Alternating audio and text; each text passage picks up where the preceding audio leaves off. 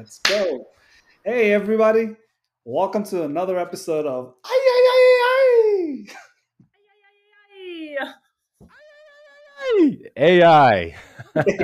Thank you, Ruth, Where for being here we today. are either super excited about AI or we're just giving up on AI because how complex or how, Hmm. unnecessary it is sometimes. Who knows? Who knows whatever the case is Yeah. that cuts you down. But either way, we're so excited to have Ruth on the call today. It's middle of the week on a Wednesday. What rather will we talk about rather than AI? Thank you, Lucky, and thank you, Ruth, for joining us. Let's get started. great. Thank you for having me. Yeah, so Ruth, Welcome. I've known you for a bit over 5 years now, and I've known Lucky for about 2 years now. But let's make some introduction, Ruth. How do you introduce yourself to people that are listening to the podcast? Yeah. So I am based in Oklahoma City. I've worked in startups for the past 10 years, anything from sales to marketing to finance. And somewhere along that way, I found a love for technology. And the beautiful thing about technology and automation is it really brings every single department together and unifies them. So that landed me. I'm currently a director of sales operations at Motorola Solutions, focusing on enterprise systems, specifically Salesforce as a platform, a little bit of HubSpot, and a few other sales technologies. And I'm on a mission to transform systems and make them as automated as possible. The core goal of what I do is trying to expedite and automate the sales process. Hmm.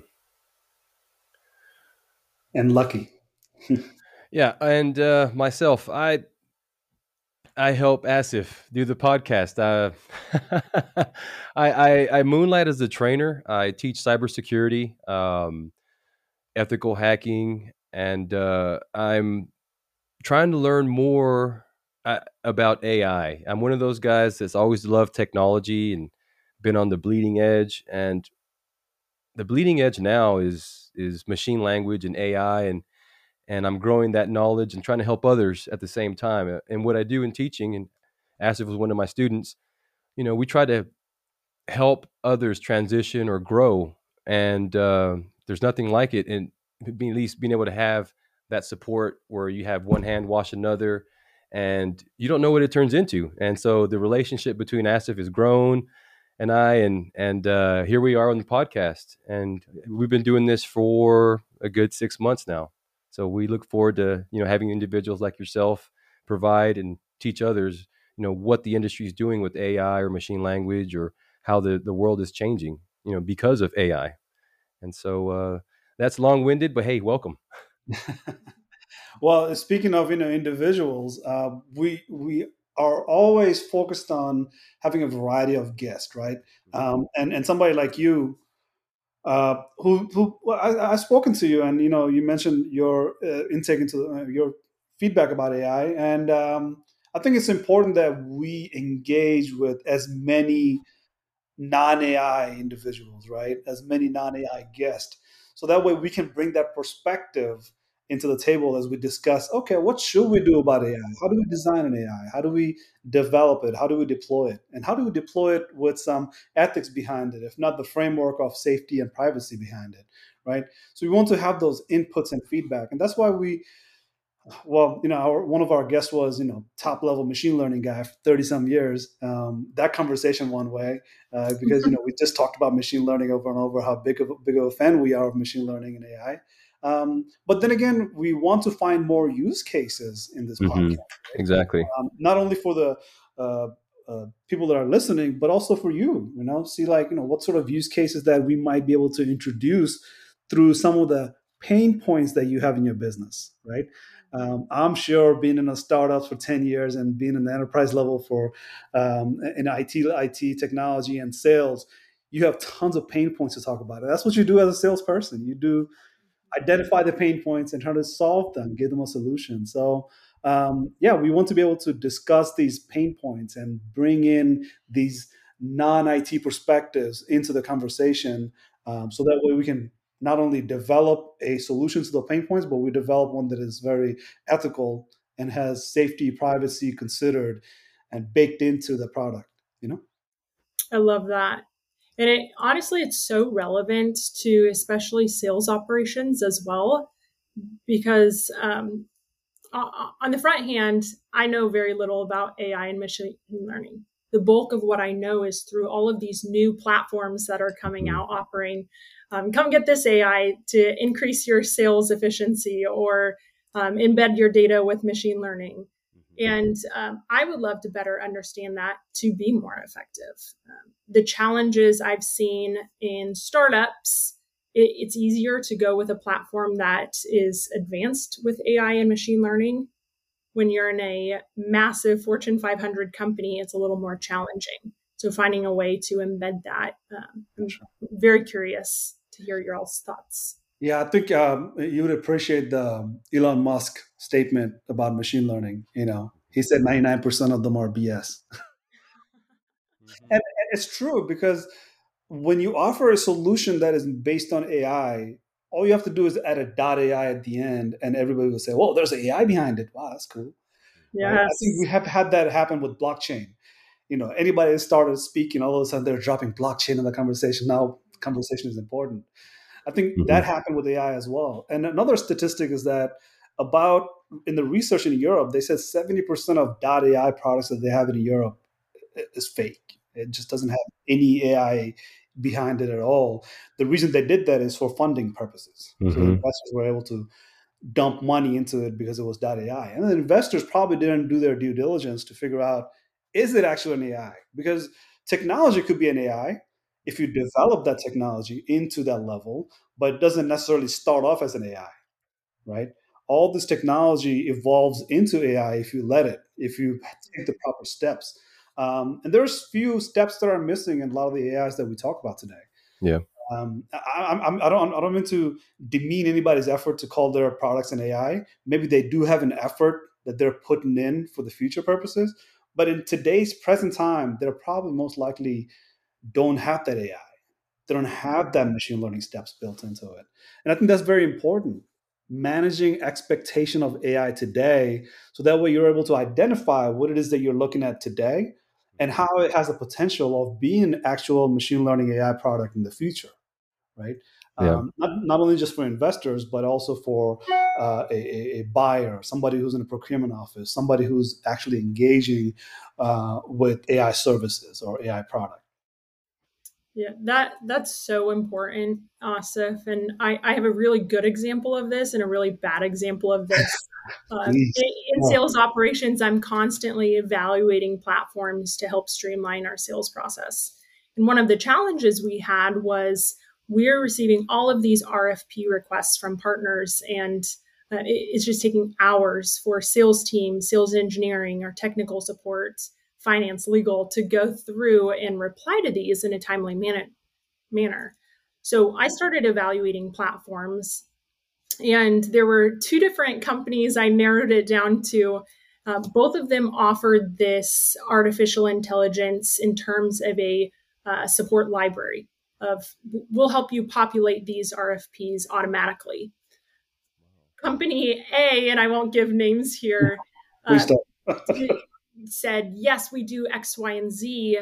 But when it came to testing, none of that worked. Um, Company B set the stage and said, you know what? The first go around, this isn't going to work. It takes time to build on that AI Mhm. and So, become smarter and smarter. so important. So that managing expectations is enormous for companies focusing on that. Yeah, I mean, you have to train your model. It takes time to train it, and the more you train it, the you'll notice that um, you'll start to decrease. The percentages will start to decrease when it comes to the model and recognizing, and the more you train it. So it takes time, and that's really impressive. I really it's hard to find really true working AI models, and so the second vendor really seemed like that's an honest response because you really don't know if you'll be able to train the model because it's always going to depend on your data set. And what your data looks like, how long it takes to actually make it to where it's usable. Who knows? But how did it pan out? I mean, how did that work out? Yeah, we went with the second vendor. It was RFPIO, and they're fantastic. I mean, they set the stage of what to expect, and we are 3 months into using them, and it just gets smarter and smarter every day that we use it. Keyword, Wow. keyword, smarter and smarter, right? Hmm. Highly accurate and most confident. That's the definition of how a product can be evaluated, right? It's highly accurate. It's never 99% accurate and stops learning. It's 99% accurate and then learn from that 1% of mistake. And that is a algorithm that comes into play when you see a AI developed for the last 5 months or 5 years.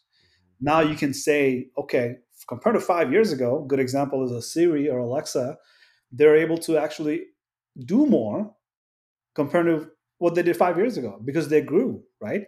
So smarter and smarter as the day goes by because they're learning from that 1% of whatever mistake or whatever that unknown information that the system didn't have. All of a sudden, it's learning from that 1%. Necessarily, 1% is not the right number, but at the same time, that's how human brain works, right? We come Hmm. to a highly accurate and most confident decisions because we're learning from our decisions as we make those decisions. So we can continually make decisions. And as we do make more decisions, we have predictability that is being built into us. So more decisions we make, our next decisions comes with the predictability because we're connecting that previous decisions with the next level of decision making. And human brains are not just making simple decisions about to procure or not to procure. Human brain could be just that, do we open the car door or not, or do we just stand outside the car and just look at the car? Whatever the case is, it's all decision making. I mean, we have so many predictability built into all of those decisions that we make. It's important that we become smarter and smarter. But uh, I don't want to make a brain jokes here, but at the same time, some people don't want to be smarter, they just want to be smarter as yesterday. But the system has to. That's how it's able to scale and sustain itself with its performance. Um, one of the good example of system that doesn't become smarter is software. Right, Hmm. a software gives you a smart solution on day one, just like it does on day 30. But an AI software will give you a better solution on day 30 because that's how you identify what's an AI and what's not. Hmm. Right? And if it's an actual AI, let's say I'll give you another run around of that. There's possibility that your system performed day one in certain manner, and then day 30 it performed better because somehow there's some people overseas sitting there providing you with solutions that you're thinking it's an AI actually doing that work. There's a human intelligence. There's a term for it. It's a human Turk. Human Turks sitting somewhere overseas providing you with all sorts of solutions that are instantaneous because it's 24 hours a day. They're providing all the services, working day and night. Um, that's a possibility. And I've heard, I'm not going to say the names again. I heard few technologies that uses to provide answers as a chatbot, right? They call it AI, but actually human beings are responding to all the chats. It's just they have a large scale human availability to provide the service on chat. Software cannot get smarter on day 30, right? But AI should be able to. And one of the ways you know what's the difference between human intelligence that's doing it versus AI is that AI in day 30 can explain itself how it learned what it learned from day one, day two, day three, all the way to day 30. It's able to do an analytics for you to tell you how we will project in day 300, how we Wow. will be able to scale up. So it will give you not landmarks, but a benchmark points, right? Hmm. To tell you like, okay, these are the sort of things I'm learning. As I'm learning, please correct me and tell me how I can improve it more for, let's say, day 60 and day Yeah. 90, right? Hmm. Explainable AI. If you look up IBM's explainable AI or other groups that are developing explainable AI, that is a must ask question when it comes to an AI product, right? Is your AI explainable, right? I understand human in the loop. That could be a bad thing, but that could be also a good thing. Human in the loop is okay. Like if there's a human involved to help the AI to do the work, that's okay, but up to a level, right? But explainable AI will be able to actually explain to you what sort of data, what sort of matrix, what sort of input and Hmm. information you look into in order to come to that decision making. So that way you are smarter than yesterday. Yeah. I should be able to explain that. So I'm going to stop right there. I know I got a little too excited when you said smarter than yesterday, but No, I'll no, no.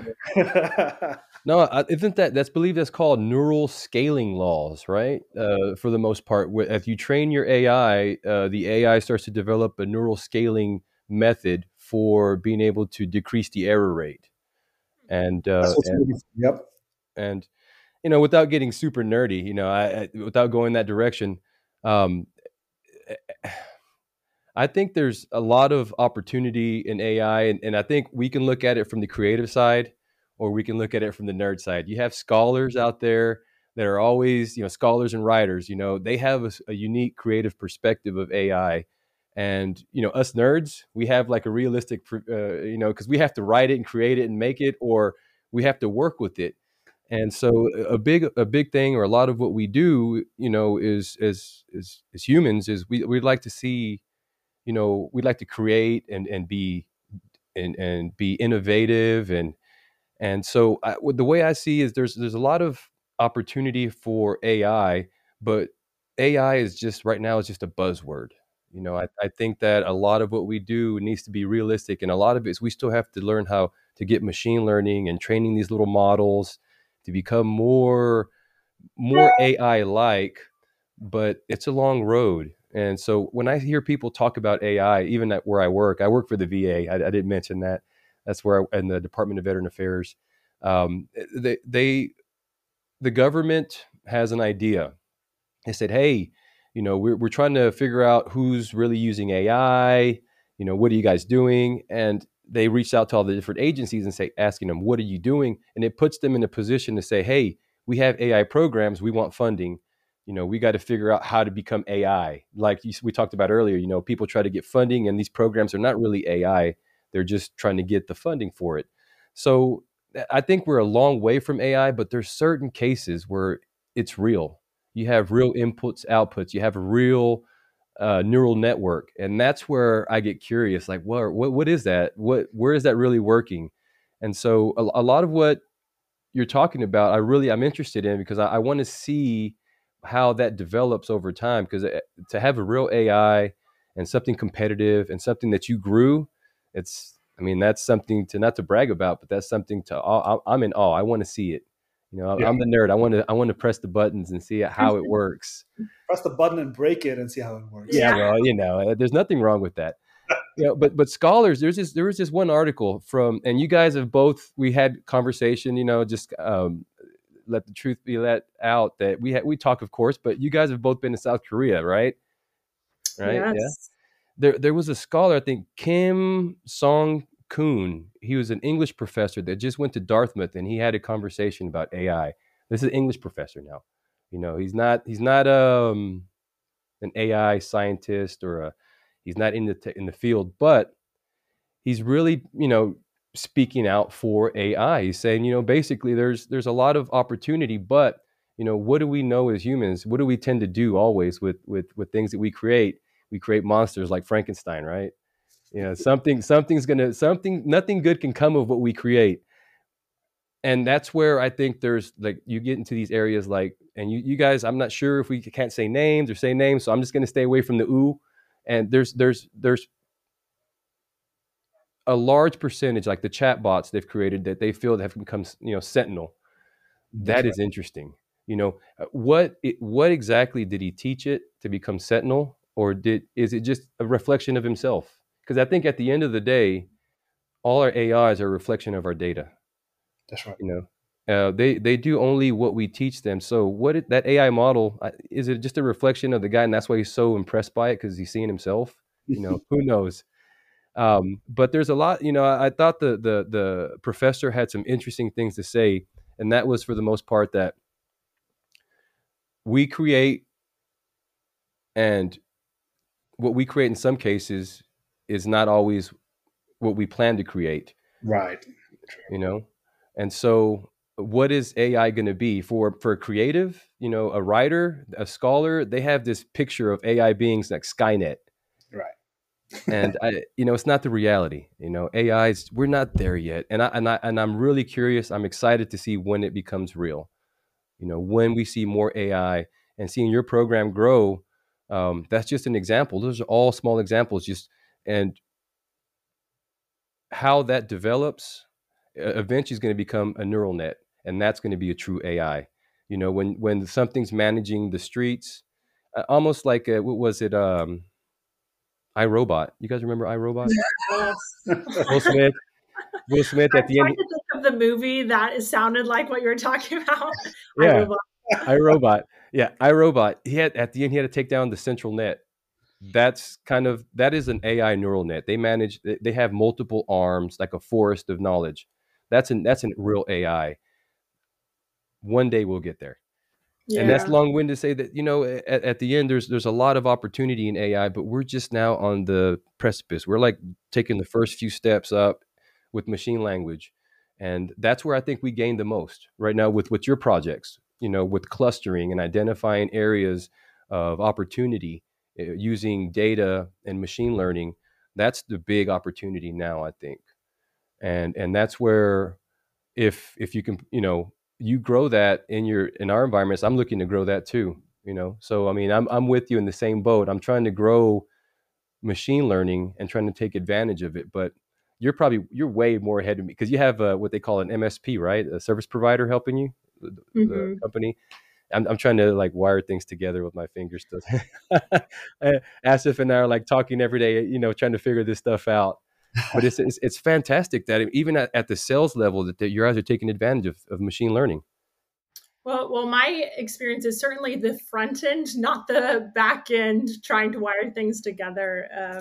It's an important note you Yeah. made, though, Lucky, that I think you can go the extreme route of it's going to just become a reflection and go the iRobot route, or it can have the opposite effect and have massive results for individuals and Hmm. organizations. Mhm. Talk about the machine learning alone replacing just low level decision making, That's Hmm. right. where you could be spending your time on more valuable things, creating more valuable things.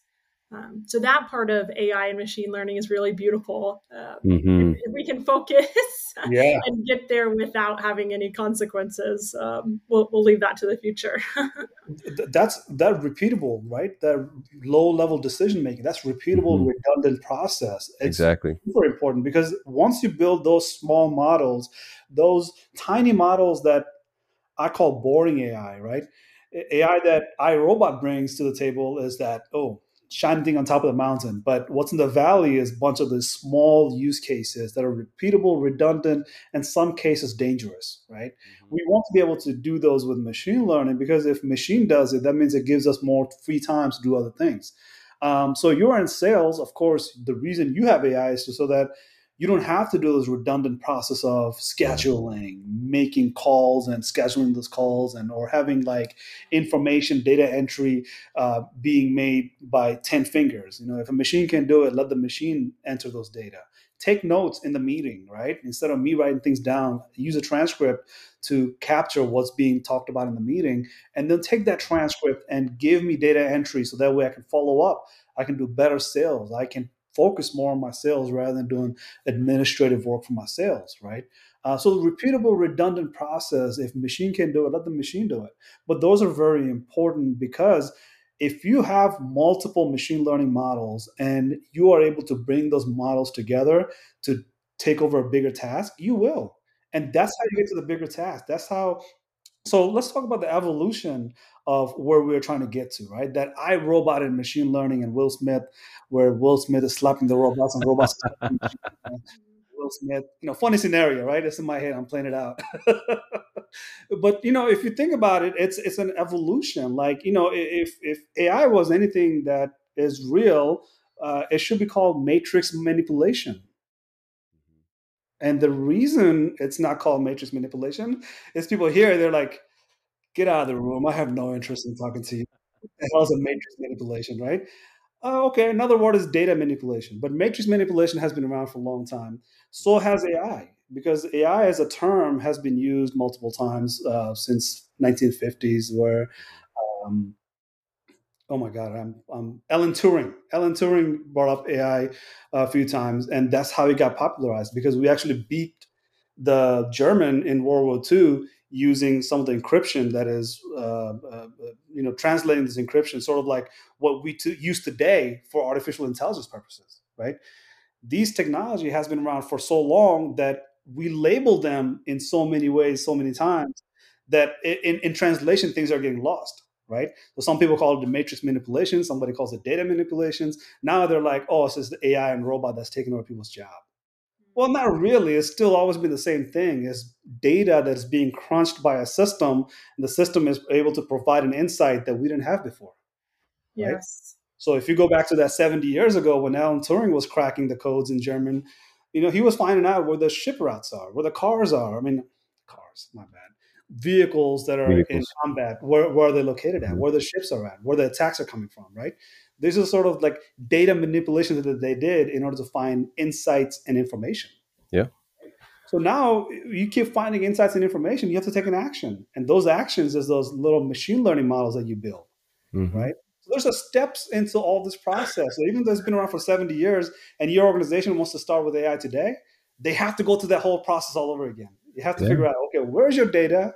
How do you manipulate this data? Which is manipulating those data to give you insights. So you're doing data analytics to figure out, look, Hmm. okay, this guy sells more than this guy, but they're actually same level talented. How come this guy doesn't do that much sales? Okay, what's going on? Show me that outlier. Show me that anomaly that tells me Yeah. why this person is not selling as much, right? So that those little data analytics turns into machine learning. And the point we're in today, with all of the data that we have available, all the ways we collect data, is that we're ready to evolve away from data analytics and predictive analytics into machine learning, Hmm. which is to let the system pick up some of the tasks using the same data that we've been collecting for the system, right? So your second vendor who explained to you that, hey, it will take some time, is the reason that they will have to find those data that is specific to your business process, right? Their business process is to sell you a platform, but your business process has data that they don't have. So they will bring in their algorithms to your house and then, or your organization, and then let the data work itself out. And over time, the algorithms will learn how to manipulate the data that you have, either it's dirty data or clean data, structured or unstructured, however you label it. It goes to a time period where it says, like, teach me, right? I will give you high accuracy over time, but I will start with lots of high errors, right? Hmm. And as you decrease those errors, your accuracy becomes higher. And now you're able to say, look, I sell this product and I need you to schedule my product this way, right? So when I speak to people, I have all these formulas behind it that a simple coding cannot do, right? Hmm. We have done coding and programming for a long, long time. We'll still use that, but we add data on top of that and use algorithms to figure out, okay, every time me and Ruth talk on the Zoom call or these web video calls, this is an unstructured data. How can an AI capture that and turn that transcript into something usable for the future? So that way, as me and Ruth are discussing, Ruth as a salesperson will be able to follow up with me and not confuse me by, not having the right information, because Ruth has to never take notes. AI does the note taking. AI transcribes it, and then AI gives the formula of saying, okay, this Asif would like to be contacted at this time this month, right? Because Ruth asked me that question, Ruth never followed up with me. Doesn't have to, because if I'm correct, Ruth, tell me, like, about 4 hours out of 8 hours a salesperson works, they do about 50% of that 8 hours on admin work, right? They're Yes. not actually making Yeah. phone calls and actually engaging, right? Hmm. So if Yes. you're engaging, let's say, 30 minutes every hour and not even doing admin work, how relaxed will a salesperson be for the whole 8 hours, and your ability to retain that salesperson because he's not looking to go somewhere else for a better experience? Could be like a least stressed salesperson that's doing more phone calls throughout the day, more engagement, and least amount of admin work Yeah. because he's busy and improving his sales skills rather Mhm. than to say, I need to figure out how to do better KPIs for my manager. Mhm. I'll Yes. stop right there. I know I went in kind of in a No, no, not huge there. benefits, not only for the sales rep, but for their team, for the company, the That's right. increased productivity, the increased amount of sales or time to sell. It's huge. Mhm. So I absolutely agree on that front. I'm curious, do you think we will ever get to a state with AI and machine learning where vendors who offer these with their products can have it work immediately instead of having to wait for longer results? Oh, I absolutely. Absolutely. Mhm. Because the data sets that we don't have currently available. So Mhm. let's say, for example, who's going to be successful? The people that are doing AI today, not somebody who started AI 5 years from now. Because for the Mhm. next 5 years, this company that you're working with right now, they have you as a customer. They have 500 other customers. So now they have 501 different data set Mm, from, let's say, 5 different industry. They can provide that service for next 5 years and collect all the data that they need. By the way, with data privacy in mind, they're not stealing your data. They're just taking an insight from your data, which is the metadata, or which is that information that they need without taking your data, and say, now, if anybody wants to train their data using those 501 data set, they'll be able to train that data very fast and very quick, very rapidly. It's very possible. I think that's the whole goal Mhm. of getting into AI early rather than getting into AI later. I love that. Because when you have a software that you can buy off the shelf and use it the next day, that's why softwares are widely available. But 5 years from now, AI is going to be so highly available, just like it is available today for, say, data purposes. You don't have a data? Go knock on somebody's door. They will sell you data. They will lease you data. They will actually rent you data, right? It's happening already. It's just that what you're asking for right now is not possible today because that system Mhm. hasn't gone through that much data set yet. We Yeah. have the data sets available.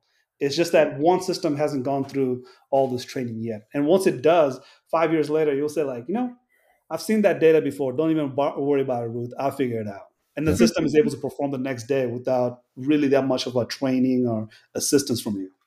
Exactly. And that, I mean, going back to the neural scaling laws, that's the basic fundamental principle that all machine learning and AI uses now.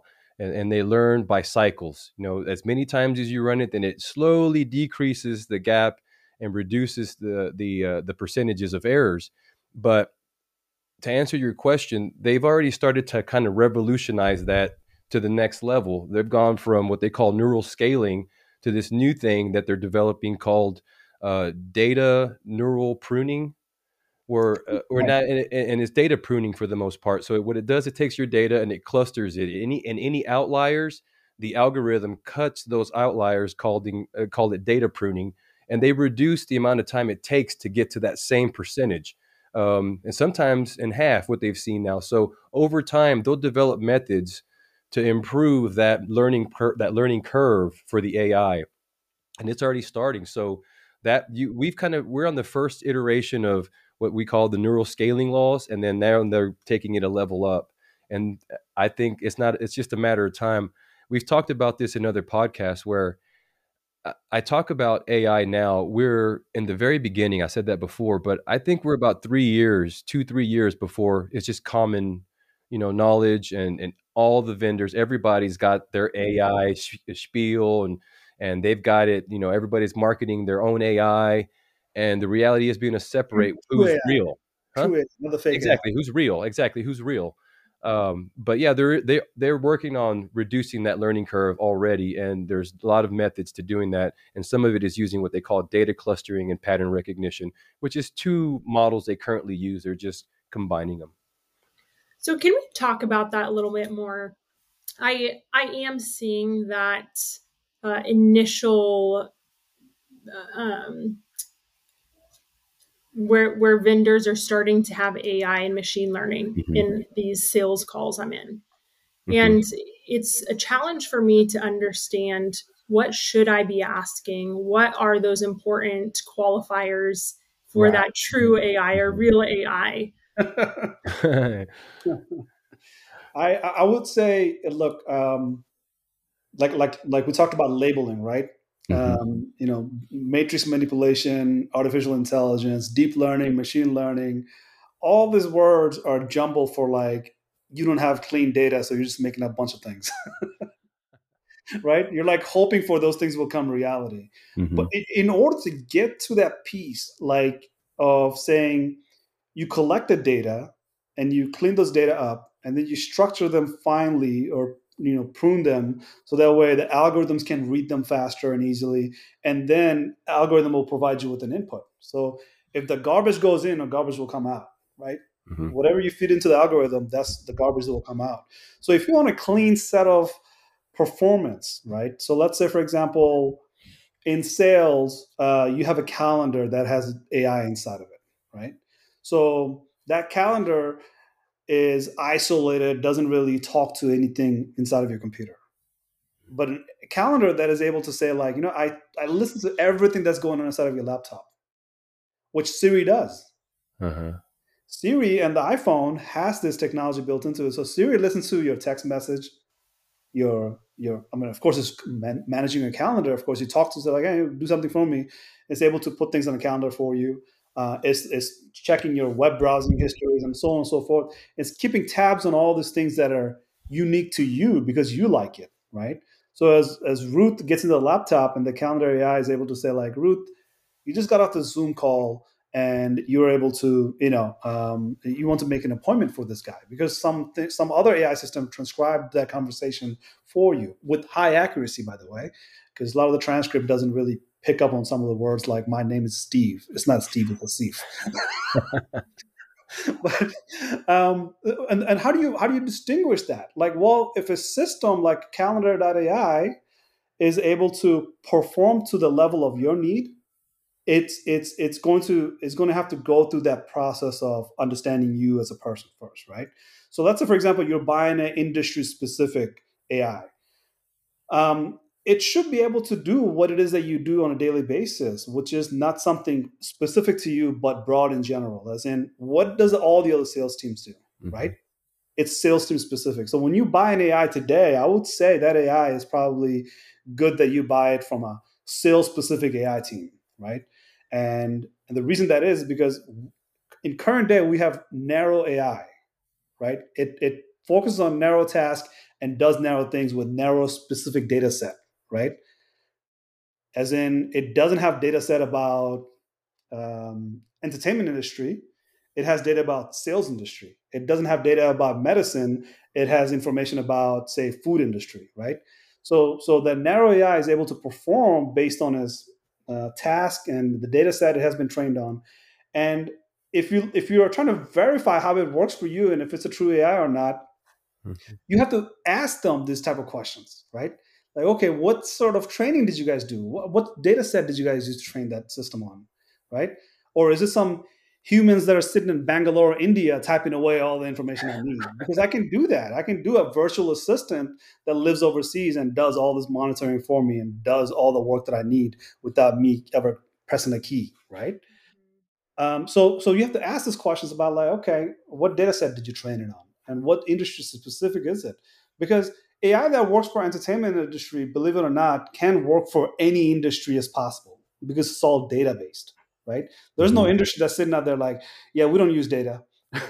Well, if you use data, you can build an AI. So your AI could be built for any industry possible, but your data set, right? The specific data set that you train the AI on, you have to ask that question. What was it trained on and how does it perform? And how does it scale and sustain itself over time is another point of question. Because if you buy it, yes, you bought it. Day one, it works fine. Day 365, it works fine.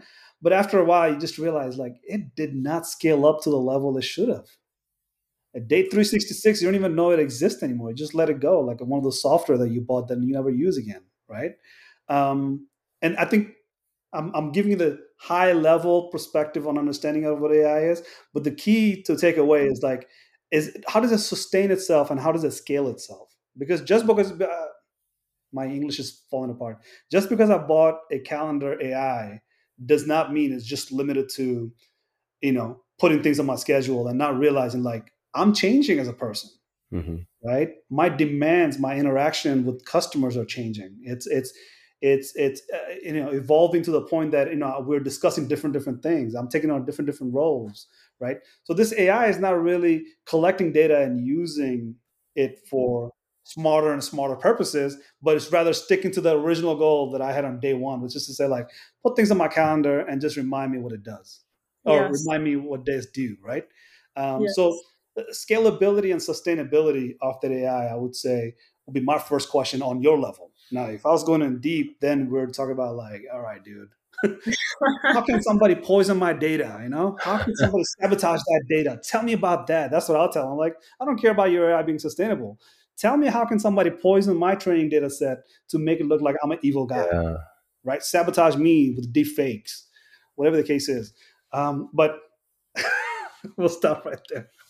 No, that's a really good perspective. The scalability is important.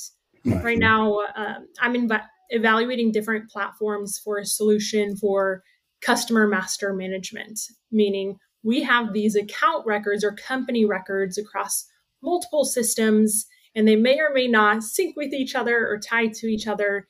So I'm trying to find a platform that deduplicates accounts.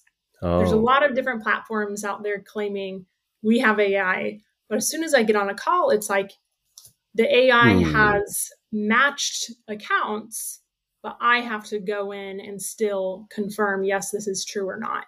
And there's no scalability beyond that. I will always have to go in and confirm yes or no. So AI will perform very well if you feed it data from history, Yeah, right? from So we're talking history. about Yeah. historical records right now, right? Those are Mhm. historical The truths past that you decisions. have. Yeah, it will do excellent. It's just that the challenge is, how do you scale it and how do you sustain it over time? Because sustaining means there's more data that needs to be fed, more training that needs to happen. And how do you train a system that sitting on your system, but it's not allowed to be trained outside of the system? Right? So there's a whole lot of complexity, because you don't want a system that is coming from outside to be inside of your network, right? So how it's trained is a different type of question. So when you ask a question that is like, why is your product so cheap, right? It's because they don't have much security actually built into their product, right? It's everybody to use. If you get hacked, it's up to you. It's your responsibility. But then again, the product is very expensive when they talk about, yeah, it's an AI, but it's also very secure, and we, of course, charge more because of that secure system. I'm not going to go into security, because me and Lucky can talk about security insights Yeah. all long. But the point is, that ability to sustain the historical data and add new data to that is very important question as well, right? So you brought up historical accounts that you have. Those historical data will make an AI do all sorts of jumping jacks. At the end, it will just get tired at the end of the day and never do a work for the rest of its existence. Mhm. Hmm. Well, just okay. So we're talking about machine learning and AI, but you said something that's outside of that a little bit with the deduplication, because I know that AWS, Amazon,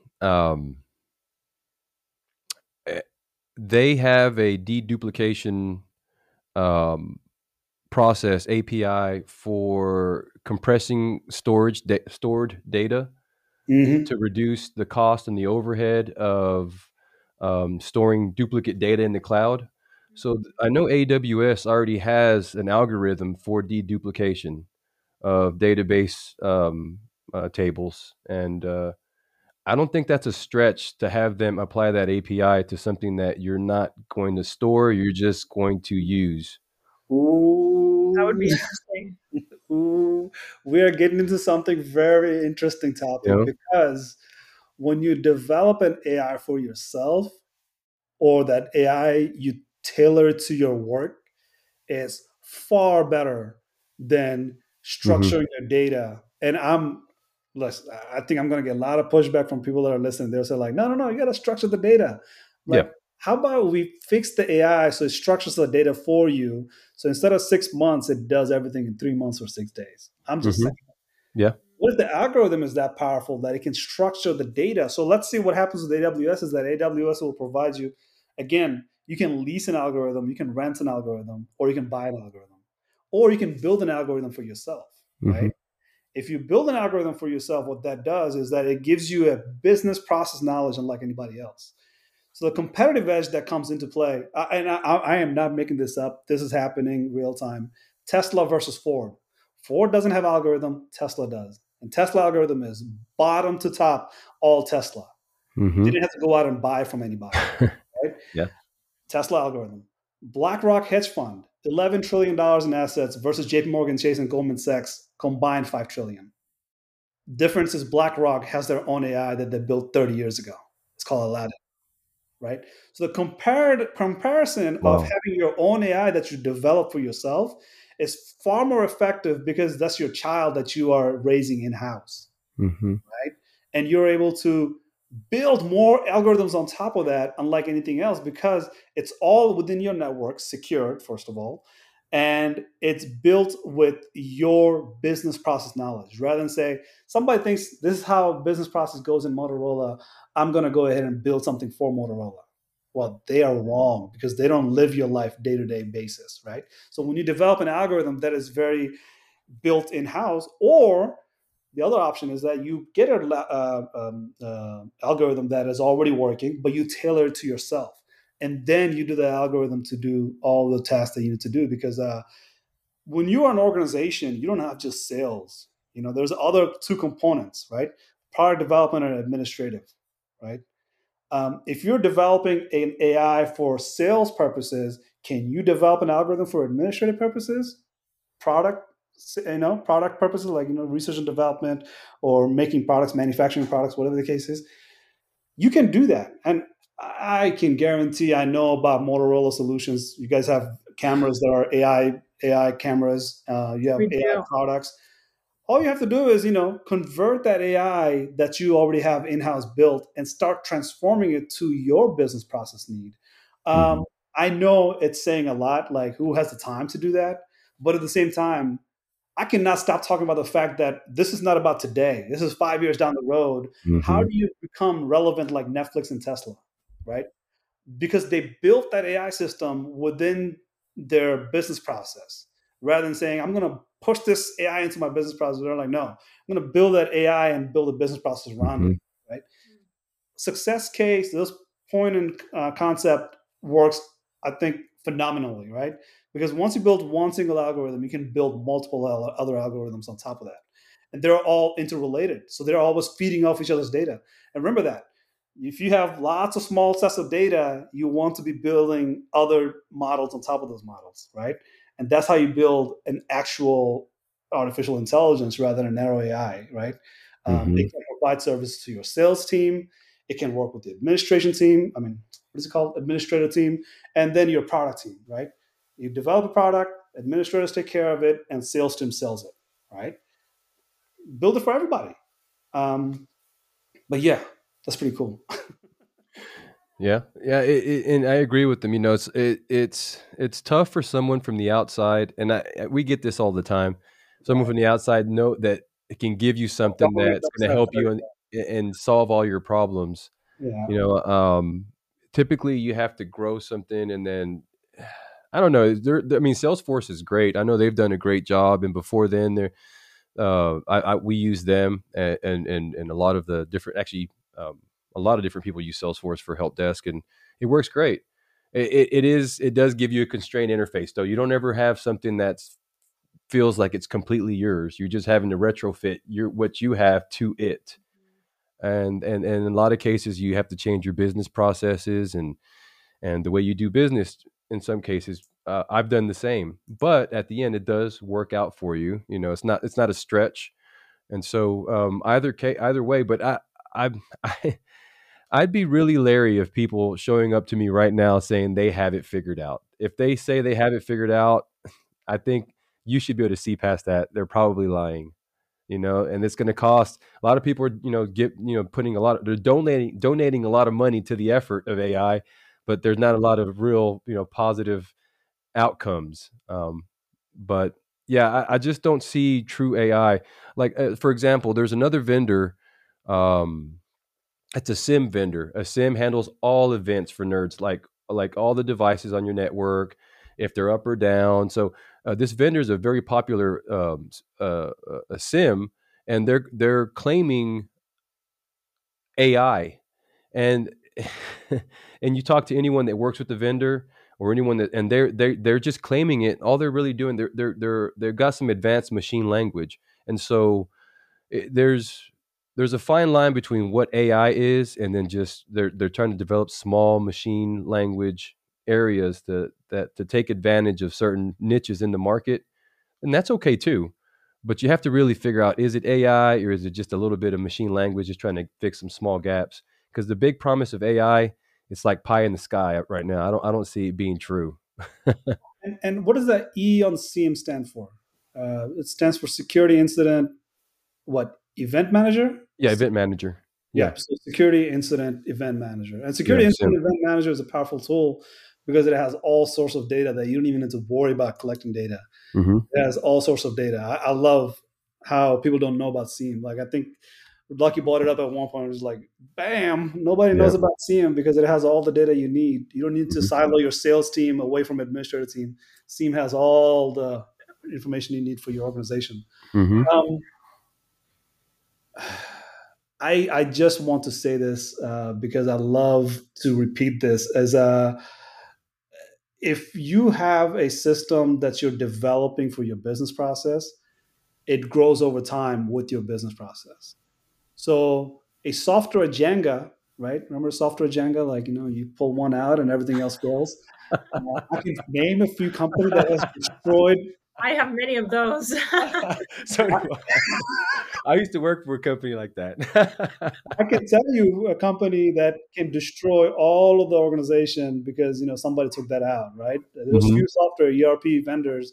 If you take those ERP vendors out, all your software just goes out the window. I mean, your whole organization just failed because of one software went out. Um, but it's important that you grow an algorithm, you grow a data structure for your business purpose for the future. You want to have historical data that you've collected very well. That's Hmm. perfect. But going forward in the future, you need to get away from the software Jenga that is not able to sustain itself because Hmm. one of the software vendor has fallen apart and had nothing to do with them, right? It's just something happened on that other software vendor. Uh, Hmm.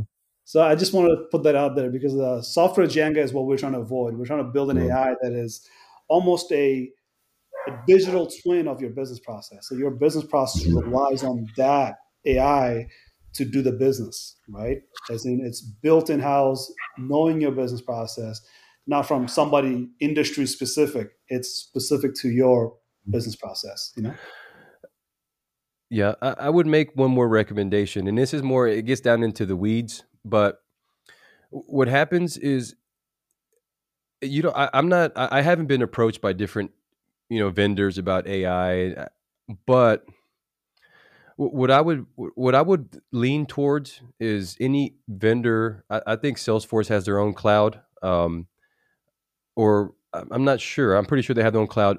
But when it comes to like AWS and Azure, more specifically AWS, and I'm not promoting them, but what they have is they have an easy way, obviously, to move your data to the cloud. I don't know how much of your environment is in the cloud, but they have grown the modeling for AI tremendously. Yep. It's just an available API. So even if you don't know anything about AI and machine learning, you can start to develop. Just take your data, drop it into Azure, and they have multiple environments. So you can have your production, different tiers, your production, your pre-production, and your development test. And they don't affect any one of them. They're all separate environments, and you can run as many tests on your data all day, just running tests, just beating it up all day, and it's tests that you're performing at your own leisure, and you're using stuff that's already out there, already developed for forecasting, for clustering, for projections. All that stuff is there now. I know some of the stuff they'll try to sell will give you that data. They'll do it for you, maybe, and that's the big deal, the difference. But if they're working out of AWS or working out of a cloud provider, and they're promoting that angle, I would lean towards that angle, because That's that's true to the game from where I come from. That's definitely an advantage. You didn't have that before. and it's out there for you to be able to touch. So everyone sees it. It's not like they've developed some kind of secret sauce and they're heaping the secret Coca-Cola recipe, and we only have it, and this is our custom AI. You want to be able to know that other people have seen it, tested it, and it works. That's really cool. Yeah. This is important because AWS, that ability to have those data that you don't have already and to merge it to like this large enterprise that has all the, like, remember I talked about 501 data set. That's Amazon right there. It's like moving into the gated community and having a neighbor that has a machine learning product. So you move into the gated I community. love your examples. You're awesome. And you go knock on the next door, be like, "You got machine learning? Can I run that real quick?" That's how easy it is, right? You don't have to Yeah. take all your data set, just freaking throw it out the window and plug it in, and it works. And I Hmm. can tell you, as simple as data analytics used to be, it's so much simpler today because literally a bunch of files in your desktop can be uploaded to machine learning in AWS SageMaker, and it will start running analytics for you in front of your eyes, and Hmm. it will tell you insights that you're like, "Oh, wow." Yeah.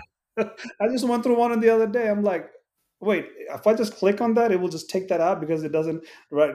Lucky was talking about pruning, right? I was pruning in real time. Like I didn't have to wait the next day to figure out. Like, okay, I just take that data set out. It is amazing. Well, it's starting to get to the end of the podcast, I think, but I did want to bring one thing up. Again, with the creative side, have you guys seen that they've started releasing? Okay, you guys remember, or have you seen the articles on Dali? Mm. Dali, Dolly, um, yeah. or Dali, depending how you say DALL. tomato. I say yeah, exactly. DE. Yeah. It's like Wall E from Disney, Wall Wally, E. That's but right. it's I guess it's taking a bite of that. But what this AI does is you install it, and I'm gonna, well, I won't get to I'll get to it, but what these AIs do is that you can give it a couple of words and it creates art like Picasso, like Rembrandt, like it just, you just say, hey, Picasso, bird, field, banana, and boom, you have art that's just unbelievable. And so recently they had this guy that they started this 2 years ago, and now as of this year they just released the libraries for it and others like it, Mid Journey, um, Stable Diffusion, and all these AIs do is you install them. It's a little bit of creative work, but that's now they have the process to do it, and you can start creating art. So this one guy did it. He's like, all right, I'm one of the first guys. I'm a developer, and he won an art show with his art with AI, and this is the first AI art show. Where his guy gets the blue ribbon of the art No, no, show. no, no. The other contenders did not use AI. It was an No, art show. The guy with an AI won the art show. exactly. He was the only guy with AI, and everybody was upset. But he Mad. said, "Hey," Everybody was mad.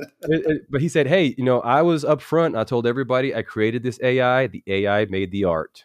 But I saw the third one and the second one.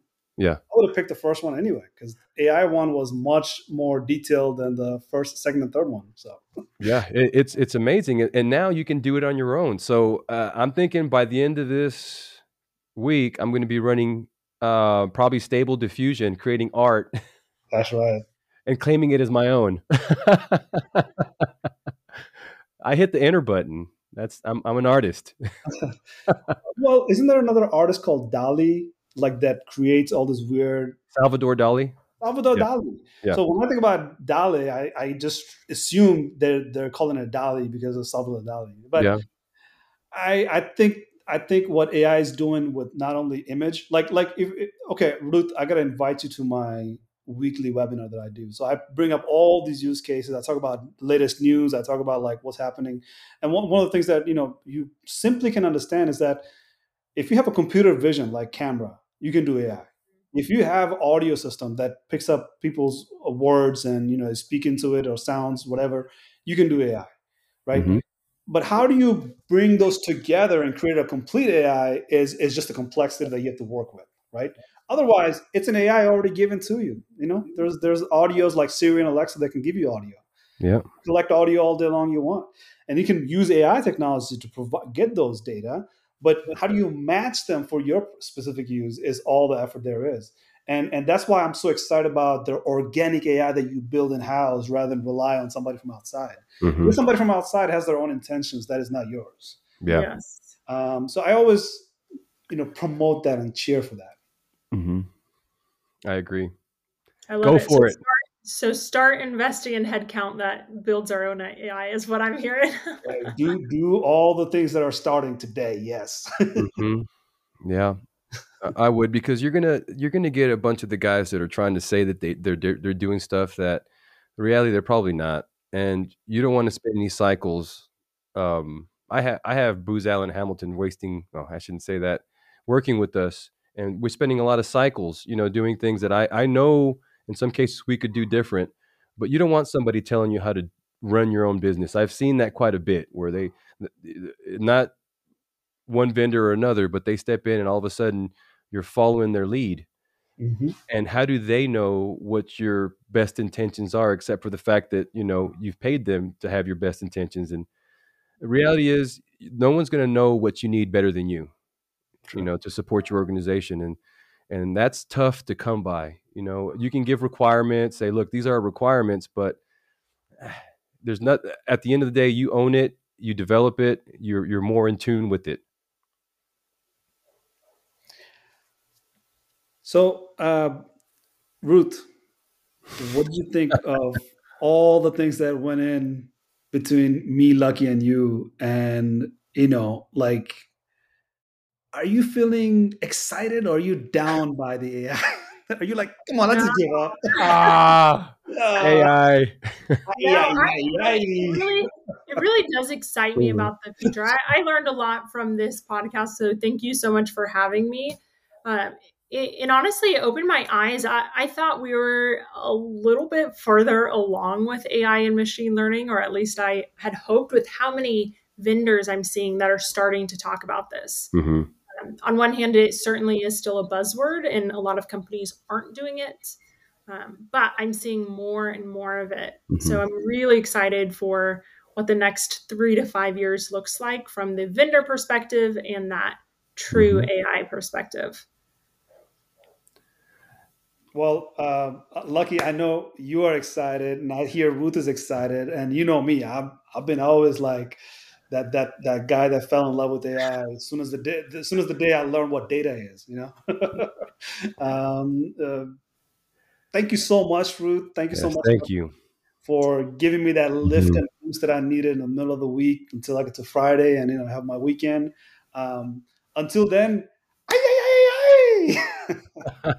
Definitely. I'm gonna let you win that one. Ruth, bring it. Thank you for having me. I appreciate it. All right. I'm going to stop the recording now.